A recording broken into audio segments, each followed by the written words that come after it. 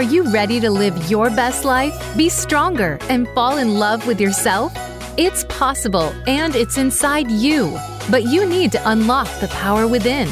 Welcome to Fearlessly Authentic with Jody Harrison Bauer. Jody used to be afraid to take risks. It took some stepping out of her comfort zone to get her there.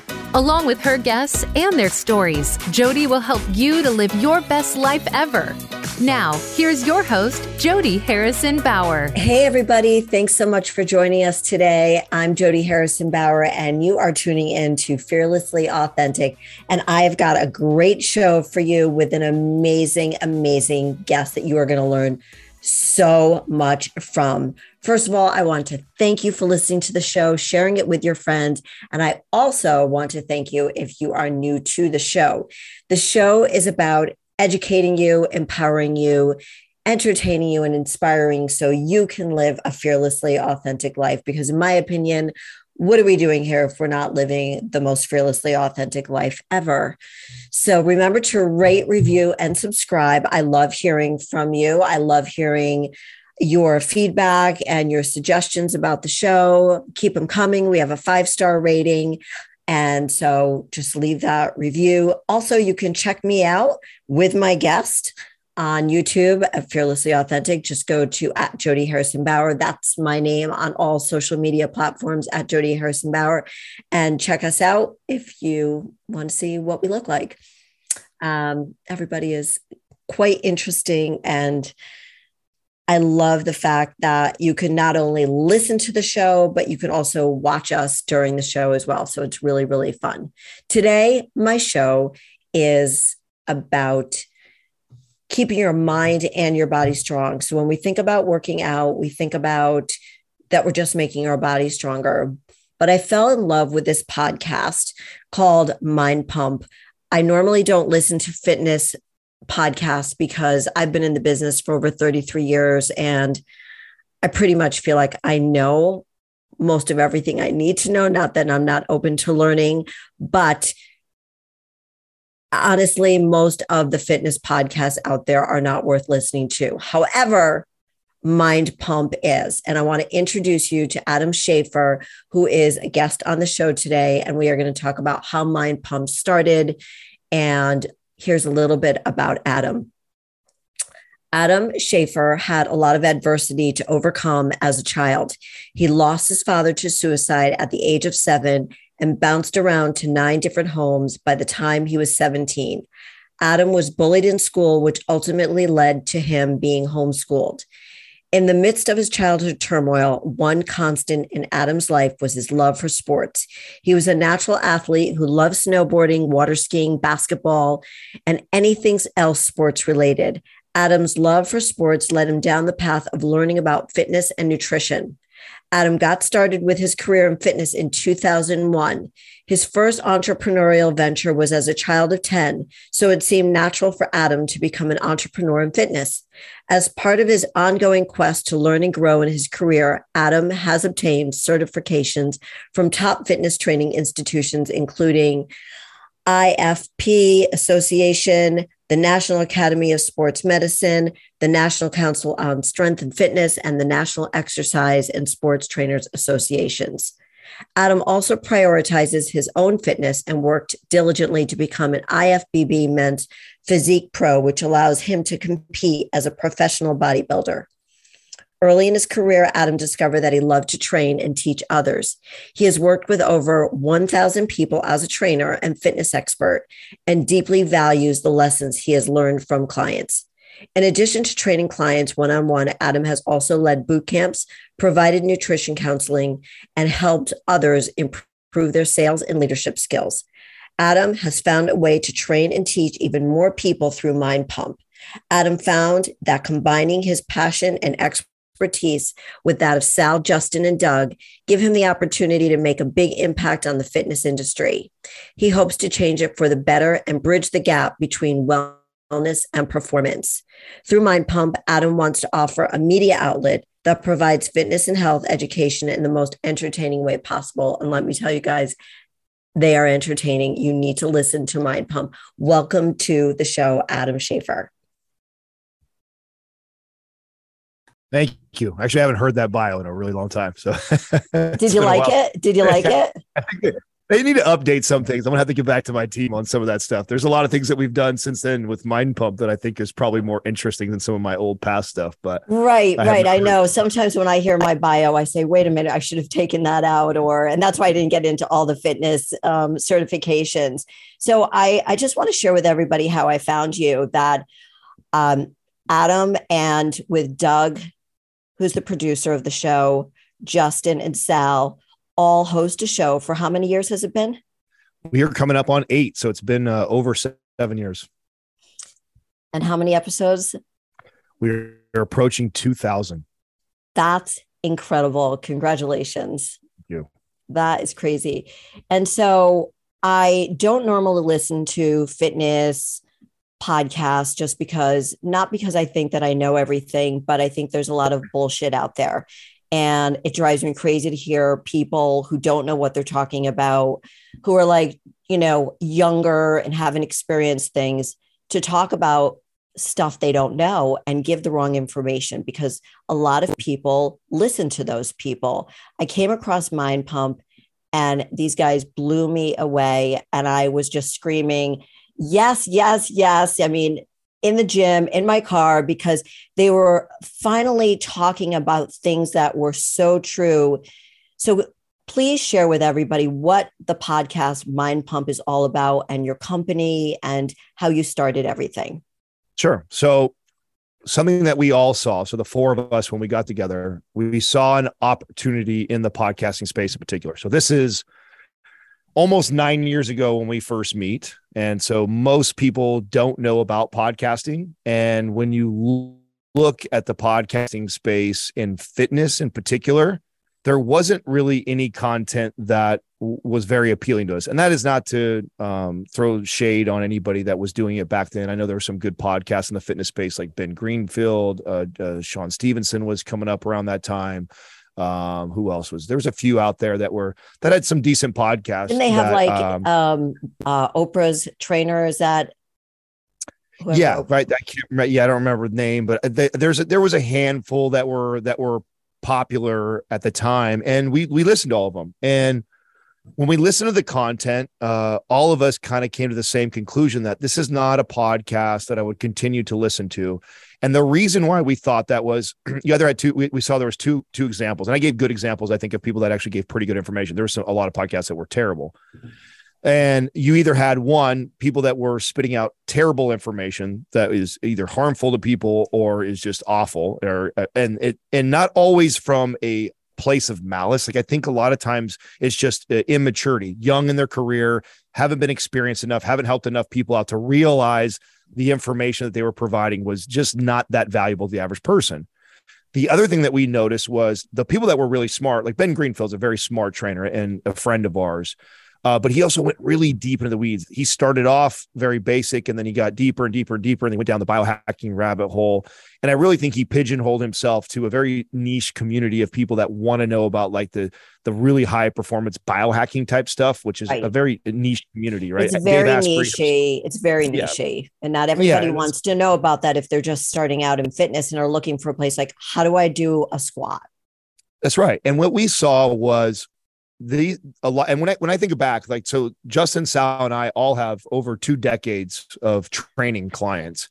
And when I think about the average client that we all trained, none of them would listen to these shows. And so what we thought immediately was like, okay, that's the bulk of the general population. That's the bulk of people that were buying personal training from us. Why is nobody having a conversation for those people?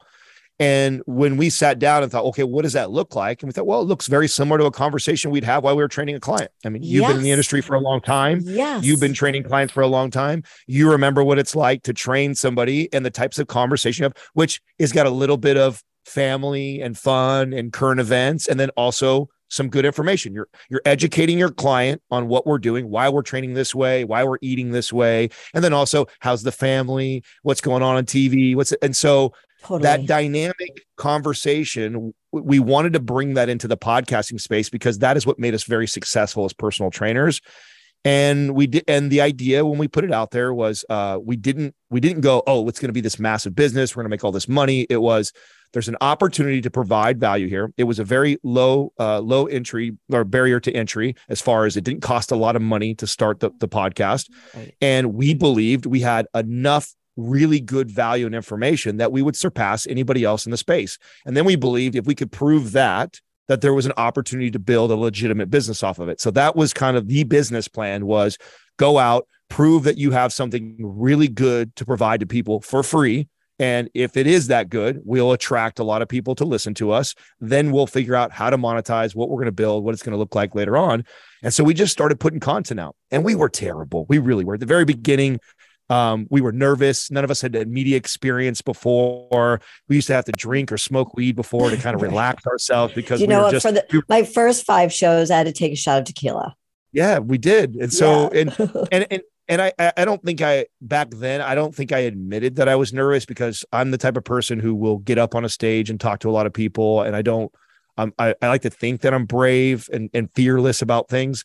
But when I look back and I go, you know what, we were nervous. We were nervous because this was new. We didn't know how people were going to receive it.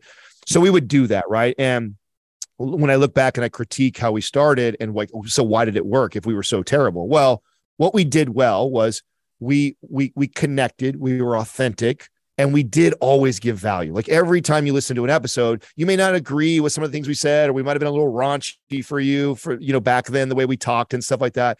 But I guarantee if you listen to the entire episode, you would have walked away with learning something hopefully new and valuable that you could then apply to your life related to your health and fitness journey. And that was kind of the secret sauce, was, can we entertain while also providing something that these people can go and apply to their life and better themselves? And even early on, that secret sauce was built into the formula of the podcast. And then over years and thousands of episodes now, we've refined that messaging and we've got better. And now, and I think that's why the show has continued to grow. And it's been slow growth. Like a lot of people, they find us in the last couple of years and they're like, oh my God, you guys came out of nowhere. It's like, well, not really. We've been doing this for 8 years, and it's been this kind of slow compounding growth year over year, and improving and reiterating and improving and reiterating, and then getting to the place where now most people that have been in fitness, if you're in fitness and you listen to podcasts, the likelihood that you've not heard of us is unlikely. It's more likely that you've probably heard the show now. But I just mentioned it to somebody who's been in fitness for as long as I was, a guy, and I told him that you were going to be on the show. I go, the guys at Mon Pump, you've listened to that podcast. He goes, oh yeah, they're great.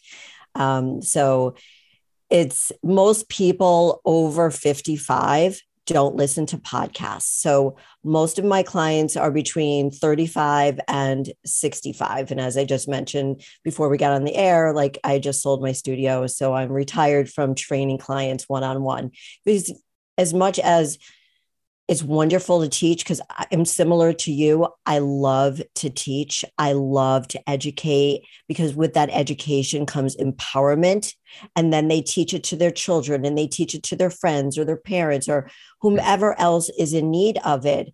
And so, again, going back to listening to your show and being so excited about the information that you were sharing, I shared it with my clients. I'm like, okay, guys, and I just train women at this point. These men are talking about the same stuff I've been telling you. Not that they didn't believe me, but it was just, listen, this isn't, I'm not about trends. I'm not about, let's try this diet and let's try that diet. And I know you guys have talked about that, and we're going to get into the nutrition part, because that's so huge that people don't want to deal with. But you're just busting all the myths, and you're doing it with personality, and you're doing it with rawness. So you are being everything I said at the beginning of the show. You're educating, you're empowering, you're entertaining, and you're inspiring. So thank you very much for getting that show out to people who will listen. And, a lot of people over 55 need to listen to these podcasts. Thank you. Well, to address your, challenge, right? Or that you've been saying this for a long time, and it's hard to be a prophet in your own town. So, I mean, I imagine each of us struggle with our own family members, right? Here we are, largest health and fitness podcast in the world, and I can't get some of my family members to listen to my advice, or they don't even ask it. Right. They're like, you're just talking about health again.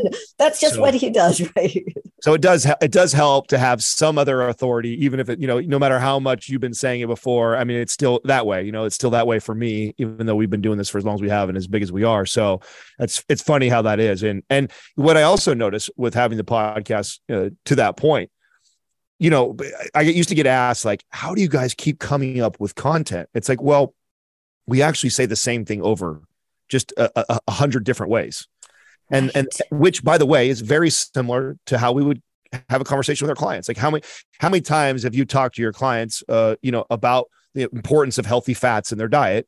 And you've probably communicated that 1,000 different ways to 1,000 different people. Right. We'll just put a little bit of olive oil. We'll have a fish oil pill. We'll do this. We'll do that. And I had salmon. Was it wild or was it like gross and swimming in a pool? No, don't eat that salmon. Don't eat that salmon. Well, it's too expensive. Okay, well then have olive oil. Okay, it's you try. And one thing I recently heard you say was that when you were training clients, that what was the thing you're talking about universally, what you can tell a client, like if it's just 1,000 people in a room, what could be their takeaway? How could they change the way they feel in their body? And that's what happened to me when I made global headlines with Sports Illustrated. I had all these women globally coming out of the woodwork going, but how do you look the way you look?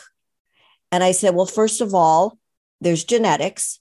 Second of all, I've worked my friggin' ass off for the past 40 years.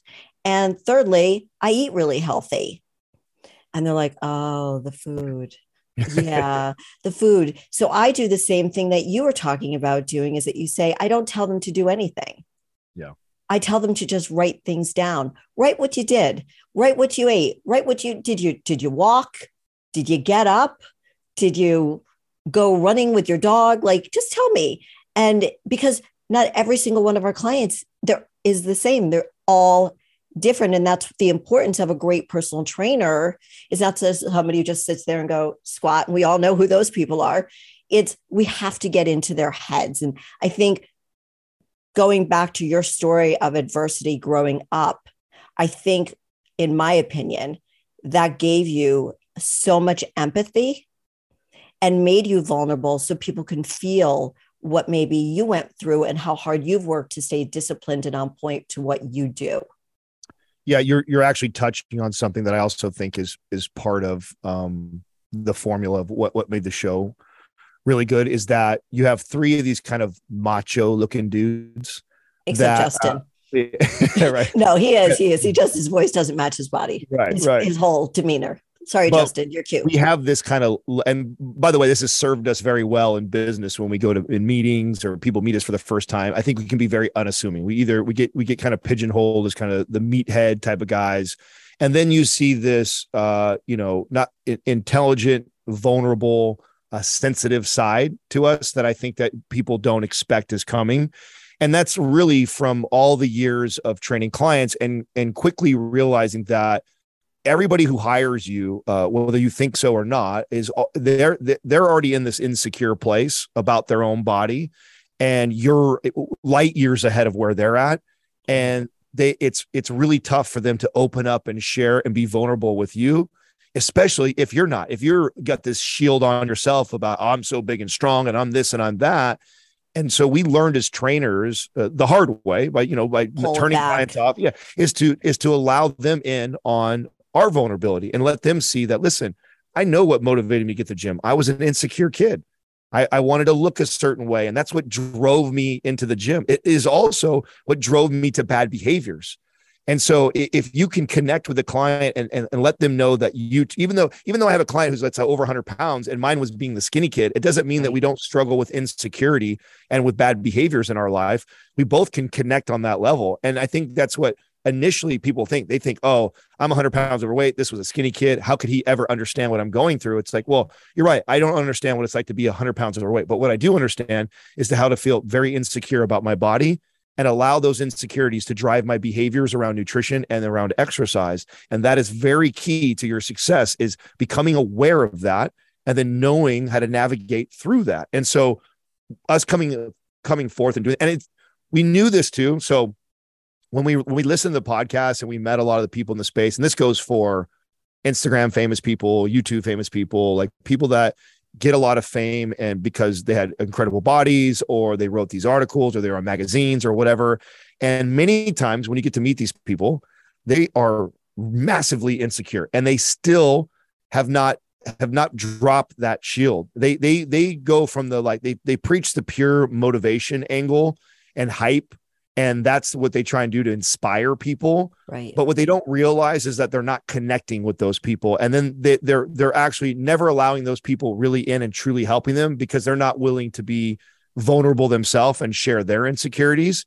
And we saw that as an opportunity when we podcasted is, oh, wow, nobody is doing this. If we lead with that foot, if we allow people in to see our struggles, to see even all the years we've been doing this, the mess ups that we do, we don't do I still have a hard time with this. I still have a hard time. If we lead with that, I think we will attract more of the average people. Now, what we didn't attract early on, and we still don't have a huge following this, are there super fanatical fitness people. In fact, if there's ever a funny critique I hear about us, it's like some people go like, oh yeah, those mind pump guys. Yeah, I've heard of them, but they're for beginners. They're for beginners, right? I've heard you guys talk about that on your show. Yeah, because you're breaking everything down. They think they're too uppity for it. Well, they're just not. They're not there on their journey yet. They're still not at a place where they're reflecting and looking inside and asking themselves, oh, what drove me to be so obsessive about the way I look? What drove me to look this way?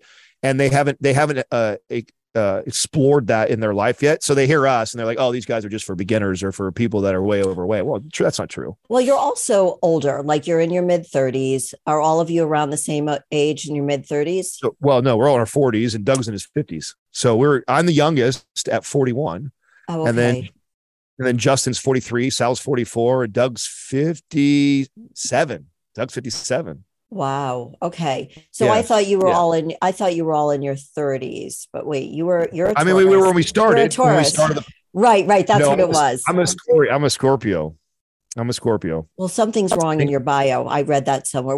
You might, you know what? If you Google me, Google my name, if you Google my name, there's a lot of there's my net worth is off on there. My birth date's off on there. There's some random shit that people have put. All right. Well, I like Scorpios too, but I'm married to a Taurus, so I like Taurus too. I'm a Capricorn. So in talking about the clients and getting inside their heads, and knowing that could be your special sauce that you're bringing to a podcast that nobody else had the balls to do. Because if you're talking about fitness and you're a dude, there should be no sensitivity there. But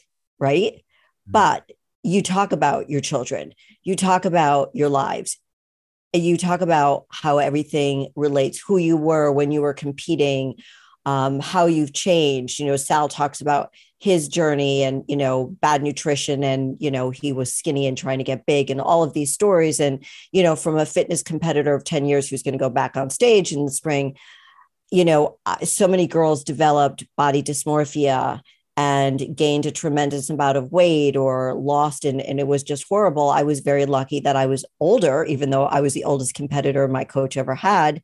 I didn't have to deal with any of that because I had the awareness. But that competitive arena is a tough place. And you were in there. You're an IFBB pro. Yeah. In fact, that was an interesting journey for me. Something I didn't tell you when we first started about the building of Mind Pump. Mm-hmm. The motivation of me competing was solely to do that. Right. So I never had this. I never once. In fact, Sal was more into the bodybuilding space than I ever was. I didn't follow bodybuilders. I really wasn't into it. But men's physique came along just a few years before I decided to do it. And I thought, oh, I'm have more of a long, lean, athletic swimmers type of body. I'm definitely a basketball player so I don't have the ideal bodybuilding. Taller. Yes, I'm 6'3" and I have very, very small bone structure. And so I was not built to be a pro bodybuilder. But when men's physique came out, I remember seeing that category going oh, okay, well, I could build a swimsuit physique. I'm not going to be jacked, but I can do a swimsuit. So I saw that. And then it was at the same time that I was making a career change back into fitness because I left fitness for about 3 years. And when I was coming back to fitness, I thought, okay, this is right at the height of social media. The men's physique thing's coming out right now. I looked at YouTube was blowing up at that time. Instagram had just started and starting to blow up. And I go, okay, I know I'm going to garner the attention through social media. How am I going to do that? Okay. Well, at that time I actually had fallen out of shape. So that I'm going to do like a transformation journey, and I'll document it on YouTube and on Instagram, and I'll share my journey. And while I'm doing that, I'll educate, right? So that's how I was going to start building. So this is pre-podcast. This is even pre all of us getting together. I had this idea of building an e-commerce business around fitness. And again, that time, the idea was garner enough attention from, doing a transformation, get a social media platform large enough. And then from there, I will figure out how I'm going to do the business. So I started doing that. I got a lot of traction. People watching me transform my body, because I was very authentic. I wasn't using great lighting. I wasn't getting pumped up. I was like, here's me in the morning. This is what I look like. Yeah, I look like hell, and this is me after a workout, right? And this is all the food I have to eat. Yes. So I shared that process.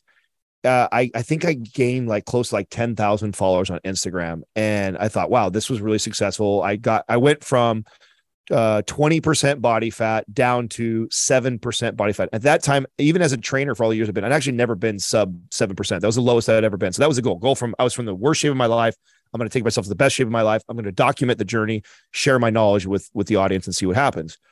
So that happened, and I got all this traction. And then at that point, I thought, okay, well, maybe I'll take it to the next level. Maybe I'll show these people that I'll go compete doing a sport I know nothing about. I'm going to do it with no coach, no team. And I'm going to go enter this space and see if I can win, see if I can do it.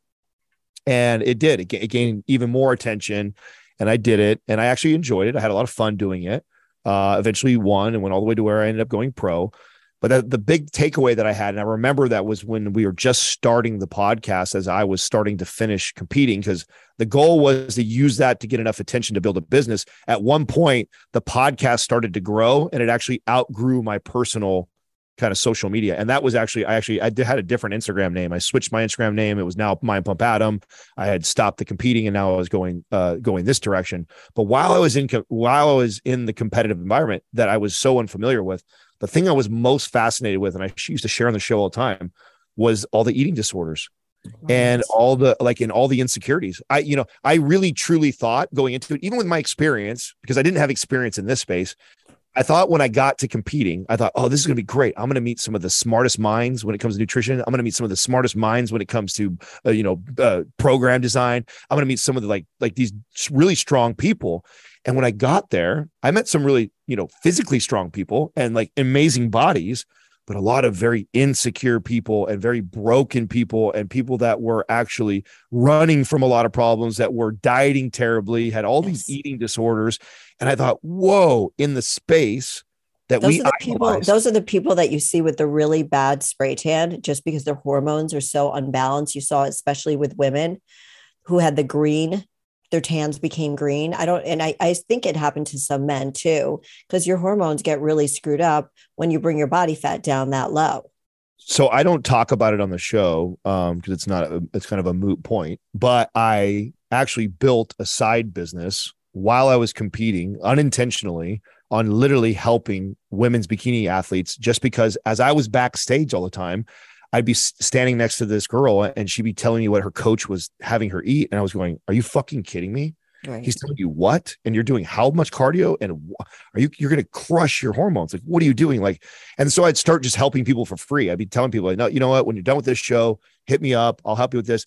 But it started to get around, and people started to find out, like, go see this guy, Adam. Like, if you had a coach fuck your hormones up, go see this guy. He'll help you reverse diet. He'll do these things. And so I started to build this name for myself for coaching women's bikini athletes. And I took some men's physique, but it wasn't intentional. I wasn't trying to build a business around it. It was that I was getting asked by so many people that, who's this guy who has no coach, no team, and he's moving up the ranks and competing, and he's critiquing everybody's diets. Like, what are you guys doing? Well, because you knew what you were talking about, because you knew you were doing it in a healthy way. You knew that you were going to come out of the competitions, very, very slowly. You weren't going to go start eating pizzas and not work out ever again.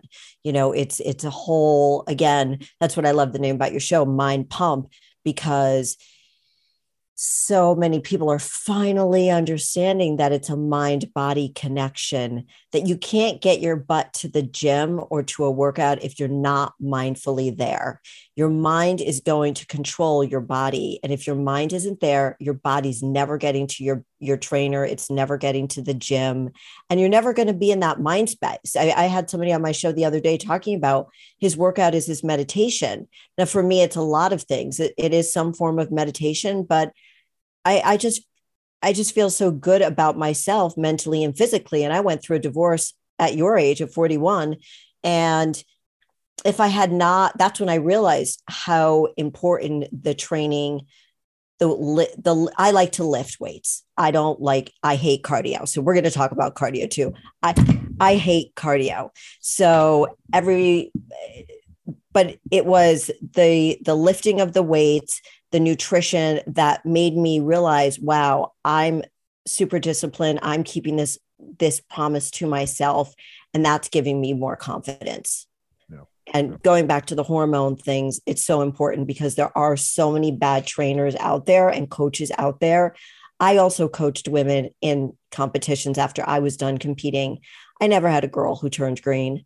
I never had a girl that, looked emaciated. I was always that girl. You know how you see those people, and then we'll go on to something else, where they're like, hey, Adam, yeah, you didn't have a coach. So you're looking at yourself and go, yeah, I think I need to eat a burger the night before the show. For me, it was always like, let's just stick to like 2 ounces of cod and 4 ounces of green beans, asparagus. And so, I was like, I can't have a burger. They're like, no. Just because, I was just that girl. That's not who I am. I'm a mesomorph. I'm not an ectomorph. I wanted to be one. So it's, so do you still help people with that? Well, no, I mean, I haven't coached one-on-one in a long time now. I mean, the closest thing to coaching one-on-one or helping people is when we take our live callers, because then I love that. Yeah, and we do get bikini athletes, or we get somebody with hormones that are off and like asking questions, and so. But I haven't been able to coach one-on-one in a really long time. It was about year 2 of Mind Pump when it really started to take off as far as getting really busy and like having us working. And there's a lot of things that we do behind the scenes that people have no idea. I mean, there's, like I said, I told you before we started that there's 3 companies that we have that we run, and what are they? So there's MAPS Fitness Products, which is the e-commerce side, which is the programs that we sell, which is your programs are amazing. Please explain them, please. They're fantastic. So really again, and we saw this an opportunity to write programs for the general population. And we have advanced ones too for people that are like, hardcore. But there, again, we saw the programming that a lot of the trainers that were putting out there were just, they remind me of how I used to train clients when I was 22, when I didn't know. It was like I used to write programs that were creative or that were hard or entertaining, not writing really good science-based programs that were effective and would show my clients the most results. At that point in my career, I was still young and immature and didn't understand the importance of program design. I didn't look at it the same way that I looked at it later in my career. And so when we looked at the landscape as far as what was being presented out there, and I'll pick on one company that's really popular that why I knew, and like when people ask, how'd you know, or did you know it was going to be this big, or you had this much opportunity? I said, absolutely. I knew we were going to be bigger than what we are now. Now, how did I know that? Well, I knew that because Beachbody is a $4 billion company. And Beachbody, $2 billion of that is made from, $2 billion is from their affiliate, $2 billion of that is from, and their supplements and all those things. $2 billion of that is literally from selling digital programs online. And when you look at their digital program, that was back in like 2005, because I was doing the workout with Sean T. Yep. And I'll tell you what Beachbody did really well. Beachbody did an incredible job at marketing. They understood how people buy, and they knew that we're not going to waste our time on educating and science and all that shit. We're just going to entertain you. Yeah, we're going to entertain you. We are going to get people that are extremely motivational. We're going to get people that look good. We're going to get certain people that are attracted to certain things that will attract other people that are into that. So you have like your, hip hop cowboy and just random weird, so they were smart on how they marketed. They were absolutely brilliant on how they did that. Where there was holes in their business was the program design was shit. It was absolutely shit. And yet they were unbelievably successful and made billions of dollars. So we knew, okay, if we can come in and we can educate and we can inform and we can give value for free to enough people that we can garner thousands or maybe millions of people paying attention to us, then there is an opportunity for us to sell programming that we know for sure is superior than the leader of program sales online. And I don't need to put them out of business. I just need to carve off a small portion of their business of people that want to learn and that want to do things the right way. And then we have a real business. Because you know what, at the end of the day, people are not dumb. Right. They're not dumb. They might buy something, then regret it, but then they're gonna learn from that experience. And they know a lack of authenticity immediately. They know when someone's full of crap and is not speaking the truth. And again, that's why I love your show. And that's what helps sell these amazing programs too, because you've got them for all levels. Yeah. Yep. And that was what, and we didn't do that until 1 year in. So for 1 year, we made $0. We didn't try and make any money. The goal again was to just prove that we're added value. And the story of how did we decide we were going to turn on the monetization was this. We had Maps Anabolic ready to sell on day one. Sal had created that before we had even started the business. So we actually had something to monetize and chose not to. Why'd you do that? Well, the goal again was, can we prove that we have this much value that people will come in and listen to us for free, and we'll know. And we just all agree that we'll know when we're getting enough attention and enough people are asking us, then we will provide this program. And I'll never forget the day we came home from the studio or came into the studio that day. And we had already been kind of talking the last couple of months of like, man, is it time to start selling something, like, or do we keep going? Do we keep providing more free stuff? And we had gotten either emails or private messages from people that were actually just trying to give us money. And they sounded like this. You have helped my life so much in the last year. And oh my God, I feel like I owe you so much. And I don't see you guys sell anything. Can I send you a Venmo? Can I do this for you? What can I buy from you? Have you ever thought of starting a Patreon so we can give you money? We are getting these messages daily of people just wanting to give us, to contribute to this cause, this thing that we were doing. And that was when we go, okay, if people are just wanting to give us money and we're not asking for any, or we're not giving them anything in return, man, if we write a really good program and we deliver a really good program to these people, they're going to be super happy. And so that was the day that we turned on to monetization. We sold Maps Anabolic, and it didn't go crazy. We didn't make millions of dollars overnight. It was, we sold, I don't know, maybe 100 and something copies of that at $115. So do the math, split 4 ways is barely enough to pay for the rent. So, we weren't rolling in it, but we did have an audience, and and of course we had great feedback. People went through the program, went, oh my God, this is amazing. And so it was just, the programs were starting to slowly build, but that is what grew the initial business that provided the money for us to staff up. So you have the podcast. You knew that it was going to grab traction. It did. People are begging you for information. You come up with maps and you keep adding more and more and more things to it. That's right. What's the other part of the business? So then we have the actual advertising arm. So we have partnerships with over 20 something companies now that pay for advertising on the show. We call them partners because 10 of those 20 something we have ownership of. So we are actually, we're angel investors. So when we see a company in our space that we really like, a product, and they're in their early years, that's what we tend to target, somebody who's up and coming and we love this product or whatever it is, we'll look to invest our own money and then also trade in commercials for them.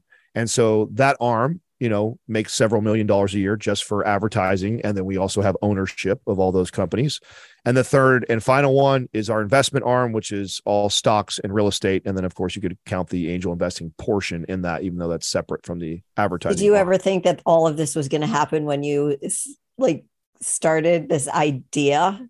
So what's crazy is yes, 100%. Yes, because you're a great manifester. I'm the same way. Like you could just see it. Like you just know. Yeah. It's we got one of the early episodes. We had a therapist come on and she basically did a test on all of us. A woohoo thing. No, not woohoo. Like a real psychologist who actually tested our levels of narcissism and all these things like that. And all of us came back with very high levels of narcissism. And we're like, oh my God, it's embarrassing, right? That we're all these narcissistic guys. And she goes, no, listen. She goes, you need a little bit of narcissism. That's right. She goes, there's different types of narcissism, and you guys scored very high on the good narcissism. It's healthy. In order for you to be very, very successful in life, you have to be a little crazy and believe that you're capable of doing that. Since 80+% of people fail at doing those things, and for some reason you think you're special, that you're not going to fail, it requires a little bit of level of narcissism. So we all score very high in that. We all, before we even made $1, said, we're going to do this, we're going to do that, we're going to do this, and it's going to be this big. And we have, and honestly, we're not there. As successful as everybody's become and what it's done already, we still haven't reached what we had all talked about, and we're not done with the other business ideas and stuff that we have. So we kind of had that vision early on, but we never allowed that to steer the direction of the content, the show, and the main core values, right? Of like providing the value, yes, and continuing to do that. And we revisit that all the time. I just had my quarterly meeting with my team. And even myself being the CEO, I can get guilty of like finding all these different ways to generate more revenue and hire this. So we need to do all that. And then reminding myself what built this thing to be this big was us always being infatuated with the customer and providing something so amazing for them. And just because everybody seems to be happy doesn't mean we should ever stop that formula. And what is it we can provide right now? What else can we do in this business for all of our customers to enhance their experience or build even more value in the things that they are already paying for us? So that is a constant conversation. It is a big part of why it did as well as it did. But absolutely, all of us guys were so crazy to believe that it was going to be every bit that. Well, you're talking about this. I have two questions. How did you all meet? And I applaud you on the way you all get along. Why can't I think of the word? The vibe that you all have together. Like we're compatible. Yes, the compatibility. And I know that you each have sort of your own area of specialty, but I feel like you're always at the helm. The two other guys might talk a lot more at times, Justin and Sal, but then I feel like you're always pulling it together to like just tie it up and make the point, even though they're making their great points as well. Yeah. And so how did you all meet? So interesting. The four of us before the show started didn't know all of each other. So what I mean by that is I actually hired Justin out of college over 15 years ago. Okay. He was fresh out of college, just got his kinesiology degree. I was managing gyms back then. I was running fitness departments, trainers, and I hired him. You were doing the sales, right? That was Sal. Sal was Sal. Okay. I was running the fitness team. Okay. So I hired Justin, and Justin was my first. He quickly moved up the ranks and was my assistant relatively quick after getting hired. And he was the first assistant that I had ever had in my career that we were so different, but worked so well together. And it was a big growth moment for me in leadership of learning that I don't necessarily want another me. I need a guy or girl who is very different than me, and actually where my weaknesses are, they're strong. And that together we make a better team. The yin yang. Yeah. Because early in my career, I was always pursuing people who were like me. I was like, if I just had one more me, we would kill this place. One more me. Right. So that was my attitude, and it served me a little bit because I would find someone like that and I would do all right. But I found I was far more successful when I met someone or found someone like a Justin who was really, we were opposites. We really were. We had some commonalities and things we were into, but We were very different, the way we operated, the way we communicated. And so that's what attracted me to him. And he worked for me for many years. He went on to go do his own thing, and we went different directions in business, but we always remained friends, and we always would stay in touch with each other. And he was always hitting me up. He knew I was a serial entrepreneur, and he was off venturing, doing things by himself. And he'd hit me up like, "Hey, come on, let's do this thing together. Let's do this thing." And I got this, I got that. And so I was always so busy. Right. And eventually came a time where I was making a pivot in my journey from what I was doing. I did medical marijuana for 3 years. So I helped start up the first clubs in the Bay Area. And it was a total money grab for me. I saw the opportunity financially and quickly fell out of love. I just did not like the space. Even though I had tremendous financial success in it, I did not enjoy doing it. And then I came back to fitness. When I came back to fitness, I actually reached out to Justin and said, "Hey, what are you working on? What are you doing?" He says, "I'm building this app. I would love to partner up with you. Let's do something." Now, at that time, this is actually when I turn on Instagram, and the idea was he had this app he was building, and this might have been one of the ways that we were going to monetize my social media following if I grew that. So we were talking and we were doing stuff together. Nothing, no money, no real formal business, but we were marinating on some ideas. Sal is training Doug. Doug is a client of Sal. And Doug would always be telling Sal, like, he used to tell Sal, "Oh, you remind me of Tony Robbins. And, have you ever thought about getting into the internet business side of things?" And Sal's like, "I've thought about it, but nah." He had owned his own. Sal was owned his own gym, his own studio, like you at that. And he had this facility that was successful, doing well. Doug was a client, and he was always telling telling Sal that. And the economy was starting to change. Sal also saw what was happening in the social media world, and things were going digital. And so he kind of looked at Doug and he's like, "Yeah, we should consider doing something like that. Let's create a digital program." So they began building Maps Anabolic before they ever met Justin and I. And they were writing this program.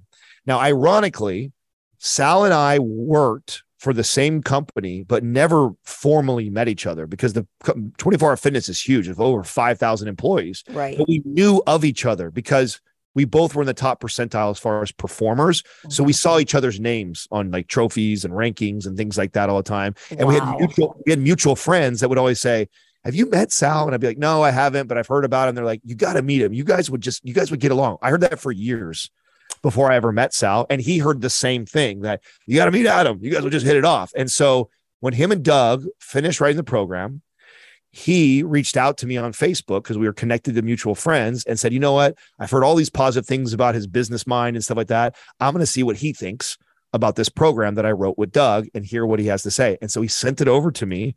I was so impressed with it when I saw it that I said, "You got to call me."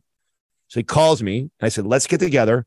I said, "I want to bring my friend Justin, who I'm doing something with right now. Nothing serious, but I think he'll be interested in this conversation. And let's the four of us just get together." And so we all got together in a room, and it was literally a Mind Pump episode the very first time. It was just like you hear, and the flow of the conversation was like that. No one had to say like, "Okay, you're going to lead the conversation. You're going to be this guy. You're going to be that guy." It was just three guys. It was a flow. Yeah, just this beautiful flow of conversation, and mixed with just confidence and ego, but also humility. And like, it was just this really cool dynamic. In fact, my wife, who was my girlfriend at the time, was in the kitchen, and she was so enthralled by the conversation that she hit record on the iPad. So she could record all of it. And then when everybody left the house, she goes, "Oh my God, that was such an interesting conversation to listen to." And I was like, "Really?" And she's like, "Oh my God, yeah, that was so good." And I'm like, "Well, we're talking about putting it on a podcast. So let's see what happens." And so the next weekend after that, we all got together, barely knowing each other, and said, "Let's put this thing out there." There was no expectations. That was great. Everybody had other things going financially. So we didn't need this thing to make money. So there wasn't really any fear going there. You were just going to get on there. You were going to shoot the breeze. You were going to educate, not just shoot the breeze, but educate people. You're just going to educate them, tell them what you know. Yes. And we knew we had to somewhat, we always used to say, entertain and educate, right? So we knew that, and you know this, if you have a client, I mean, how many times have you had to be this? This is what makes good trainers that are like really successful, is you have to be kind of a chameleon. I mean, how many times have I trained a client who they're their politics don't align with me, or their spirituality doesn't align with me, or just you got 10 or 15 people coming in, and every single person is different. Right. And I got to turn it on. And people don't understand how tiring that is, because not only is it a physical job, it is a mental job. And people are like, trainers. Well, the really good ones get in your head and they're like a therapist. That's right. If you're really good, you learn to connect with all these different types of people. And so, and a lot of this, me having this conversation with you is like, this is years of interviewing now and like unpacking this. Like, it's like, I don't realize this as it's happening. I don't realize I'm getting trained right now to be an effective communicator to all types of people. And so all three of us got that training. We got this training on how to entertain your client, but then also educate them because you're trying to convince them to change their life. And in order to do that, you got to get them to change behaviors. That's really hard to do. And back to your point about like, you get to be like a therapist, and you got to do that with people you like and you don't like. And so it makes you into a really effective communicator over years and years of practicing. And we knew that if we could bring those skills into a conversation that people can kind of feel like a fly on the wall, that there's going to be a percentage that find this is really valuable. I like this show. Yeah, I mean, that's exactly how I felt. And honestly, again, when I started hearing three, sometimes Doug talking, coming into the show, I thought, I wonder if they have a lot of female listeners. And then I heard a bunch of your call-ins, and 50% of them were women. And I thought, cool, these guys are really doing a great job. And I love the advice. And for everybody listening, I just want to let you know, these guys go over and above. So when you get a listener in, you don't cut them off after like 2 minutes, because I've heard some women and go on and on and on and on and on about they're just repeating. And I'm not saying this against women, because I'm a woman and I love women and men and humans. But you guys are so patient with answering all the questions. And I thought, this show isn't about you, so I, again, applaud you on that part in going above and beyond and really, really caring. That was the other thing that I really liked about the show. You know what has helped with that? It's funny you bring that up. We actually had a guy who did that today. We're like, oh my God, I did not need to know half of that. Right, like when he went to the bathroom. Yeah. So people, we try our best to be patient. We're also, by the way, that's an interesting thing you bring up, because we are trying to also, we get a lot of complaints about that on YouTube because people want to get to the question. Right. So we're trying to be, how do you dance there, right? How do I make sure that we're not rude to our people, and that, like, what the experience that you had was, oh wow, that's super kind of these guys. So I don't want to come off rude and cut them off, but then I also have an audience that we're growing online. That's like, get to the point. I want to hear. Right. So as I'm thinking you're being kind, I'm thinking, all right, enough. All right, Adam, you answered the question. Like, honey, move on. Let's go. They've got other people calling in, and it's hard to wrap that up. It's very, very hard, but you do a very, very good job.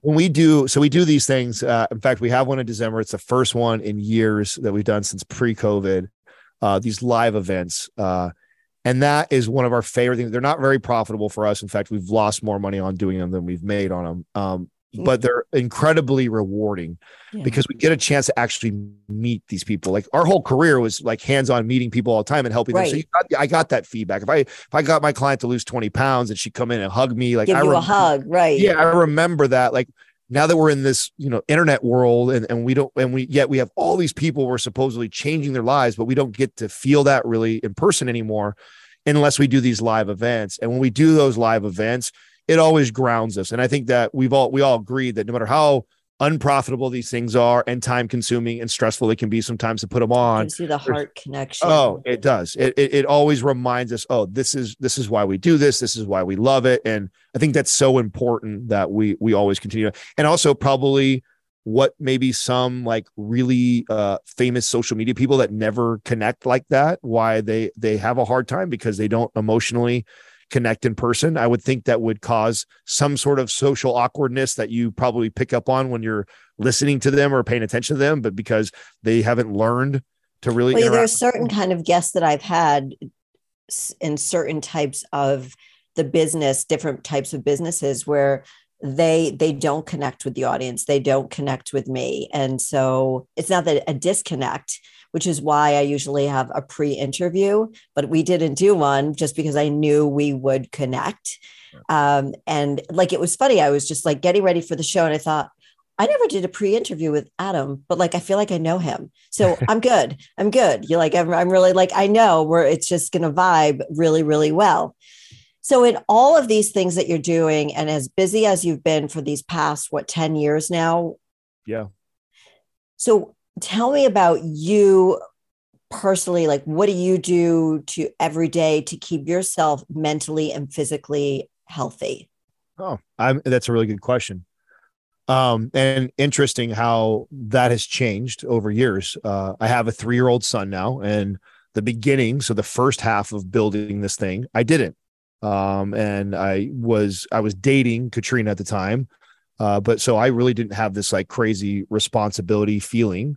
And so it was kind of full throttle trying to build this, and it's come full circle. Obviously the business grew, and I now have a kid and settled down, and now my thought process is different. And so, my focus when I think of like my health sphere of all the different things, everything from, mental, spiritual, physical, relationship, my family, my personal, like my money, all that stuff I think about as my entire health sphere.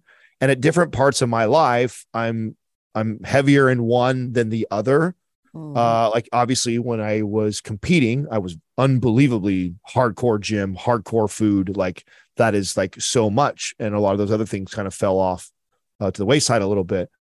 And I'm in a place now where I would say my family and, friends and business are like my top priorities to keep those really well. And so my workout and dieting stuff reflects that. Okay, well, so what does that mean, Adam? Well, it means that my volume of training is really low in comparison to what I'm used to doing. My calories are extremely low because my output is very low. I'm just glad you said that. I'm just so glad you said that. Okay, go ahead. So I've modified the way I eat. I've modified the way I currently train right now. I'm not weighing the way you eat has to do with your activity level. Everybody, absolutely. Just please understand that.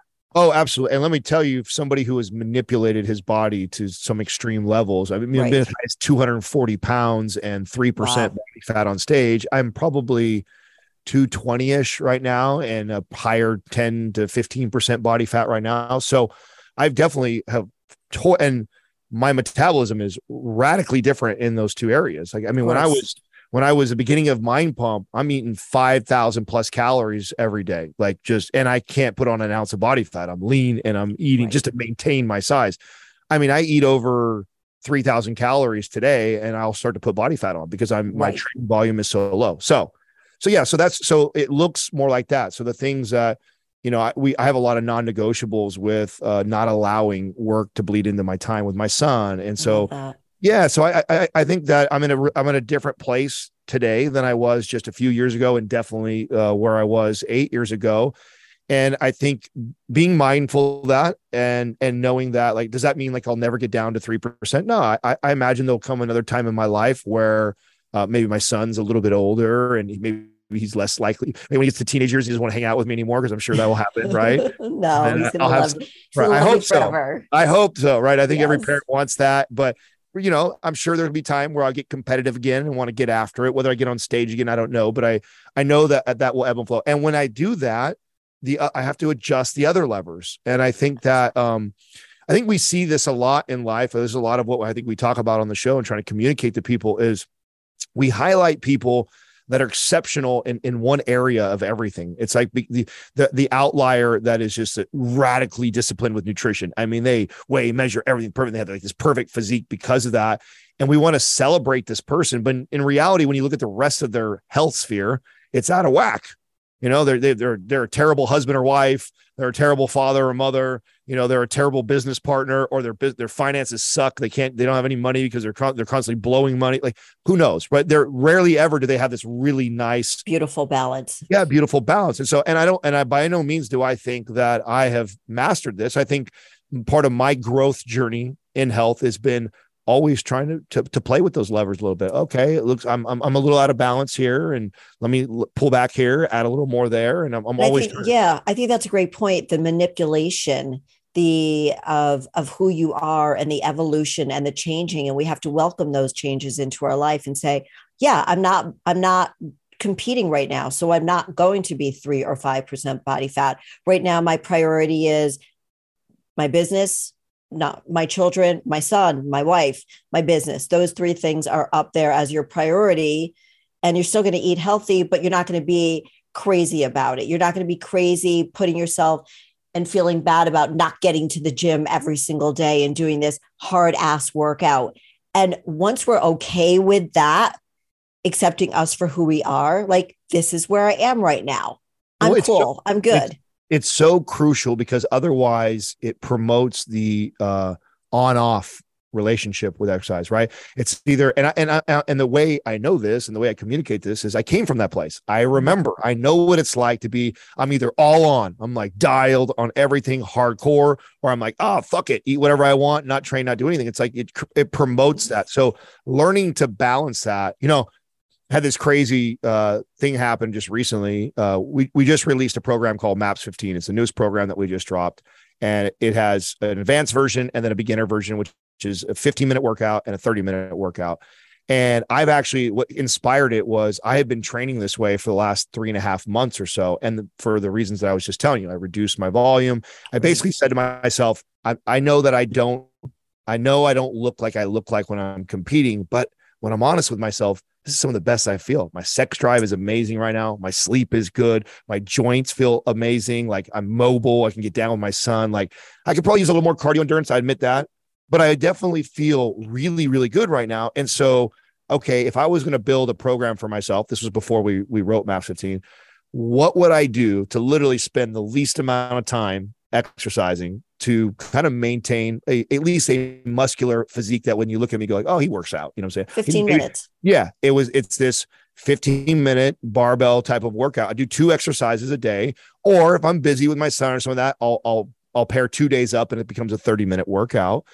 And I've been running that for the last 3 months, and it's been incredible. And I feel so good. And it's amazing how little you have to train when you've put the work in for so many years, like someone like yourself too, who has built a lot of muscle over so many years. You only need 1/7 the volume to maintain what you build. So if we put that into days perspective, let's say you're a hardcore 7-day-a-week person training for 5 years and you built this physique. Well, whatever that volume that you do disperse over 7 days, you literally only need to do 1 day's worth of that to maintain that physique. That's incredible. Right. It is. And it's very simple. And you all talk about things like that on the show, that it's just, you break it down so it's so simple to understand that somebody walks away and says, oh, like these people who spend an hour on the treadmill. We didn't even get into the cardio. Why? Listen to the show, everybody, to listen to their episode, lots of episodes about why you don't need to do a lot of cardio. I do 15 minutes of cardio like 5 times a week if I'm doing it, only because I'm trying to get ready for the show, and then it will get crazy. But I tell my clients, just do 15 minutes of cardio, like just do it consistently. Like, you don't need to be on there for an hour. Like an hour? Like, no, even when I was competing, I didn't do it for an hour. It's crazy. Yeah. Well, the competitors was what really blew my mind, because again, this was an area where I thought, oh, I would think they understand the science here. And they don't. Because one of the things, when and you know this because you've competed, when you work real hard in the off season to build up this muscular physique, and then you carve down for the show. Right. When you carve down, your desired outcome is to maintain the muscle that you built over the off season.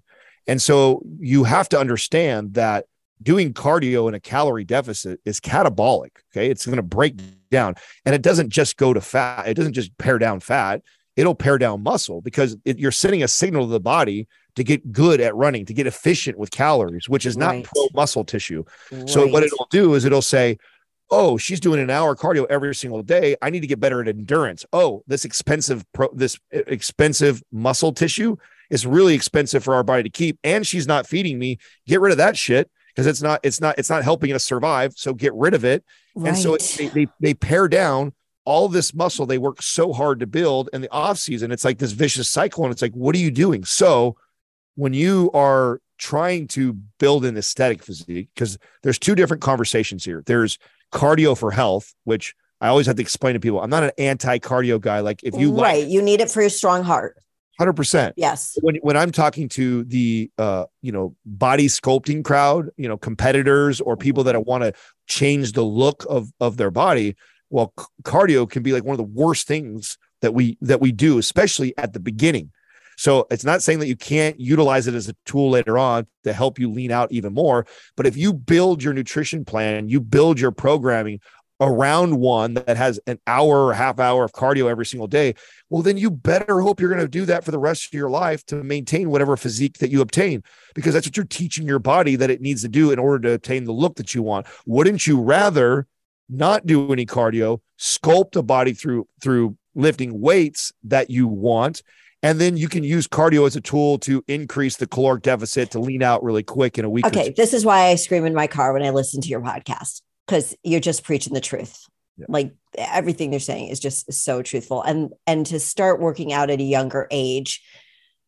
So because that muscle you build from your 20s, from your late teens, it's going to stay with you forever. So when I have women over a certain age that come to me, usually post-menopause, and say, well, I want to have muscles like you. I'm like, it ain't going to happen. And I'm going to tell you why. We could, this is what we can do. And it's mostly diet, of course, which nobody wants to hear, but I've been doing this for 40 years. Like I've worked really hard for these muscles and they're like in my body and I'm keeping them. Yeah. And I know how to keep them. So, well, especially with, post-menopause, because when you start messing with hormones and hormone levels off, I mean, testosterone is a precursor to building muscle.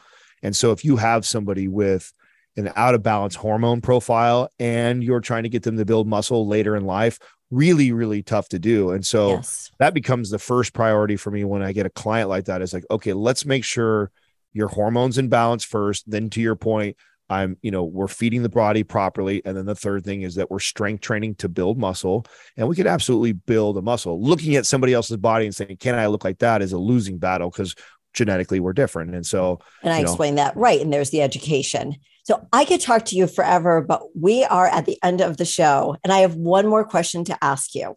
Okay. What does it mean for you to be fearlessly authentic? Oh, I mean, I love that name, and it's a reason why radical honesty is a part of our core values. So I learned early on in my life that some of the toughest toughest conversations that I had to have, and that could be like, breaking up with somebody. That could be telling your parents something, how they make you feel, or talking to or asking for help when you feel insecure about something and inferior. What I found over years, of practicing this, and the way I started to practice was because I had to, it was literally losing my father, being the oldest in the family, kind of like thrusted at a very young age into the leadership role, trying to figure things out for me. I'm so sorry that happened to you. Oh, it's okay. It turned me into who I am today, right? These are part of the things that it thrusted me into a leadership role before I even realized that I wanted to be in one. Right. And part of being good at leading is being able to ask questions and to be fearless about that. Fearless of, I'm going to look stupid, or fearless of what people are going to think about me. I had to disregard that, because if I was going to figure these things out, I needed to ask. And so who cares what people think about me? And what I found was 99% of the time, I didn't get made fun of. 99% of the time, the person did help me out. 99% of the time, the person that I did say that hard conversation to actually thanked me afterwards for being honest with them. So that started to compound for me in my early years. And I just realized that. And I read a book in my early 20s by Jack Welch, who's the founder of GE, one of the best run companies ever. His whole book is about being candid. Yep. Yeah, being candid with people and being direct and being straightforward.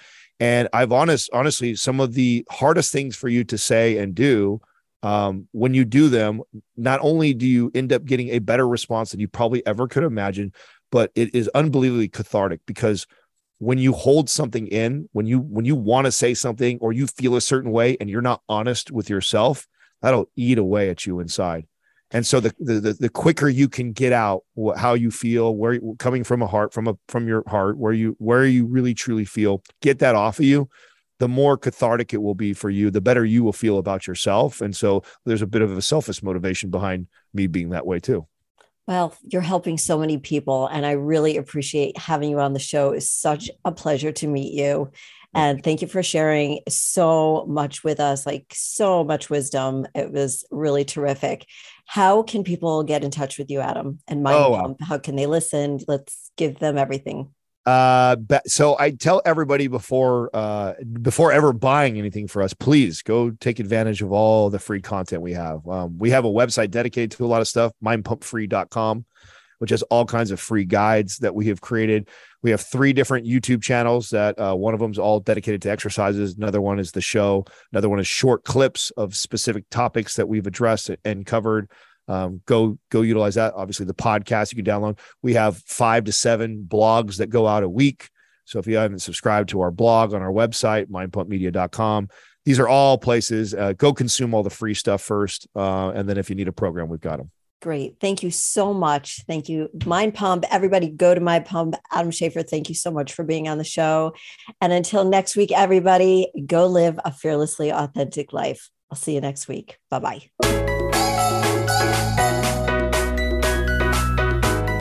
Thank you for tuning in this week to Fearlessly Authentic.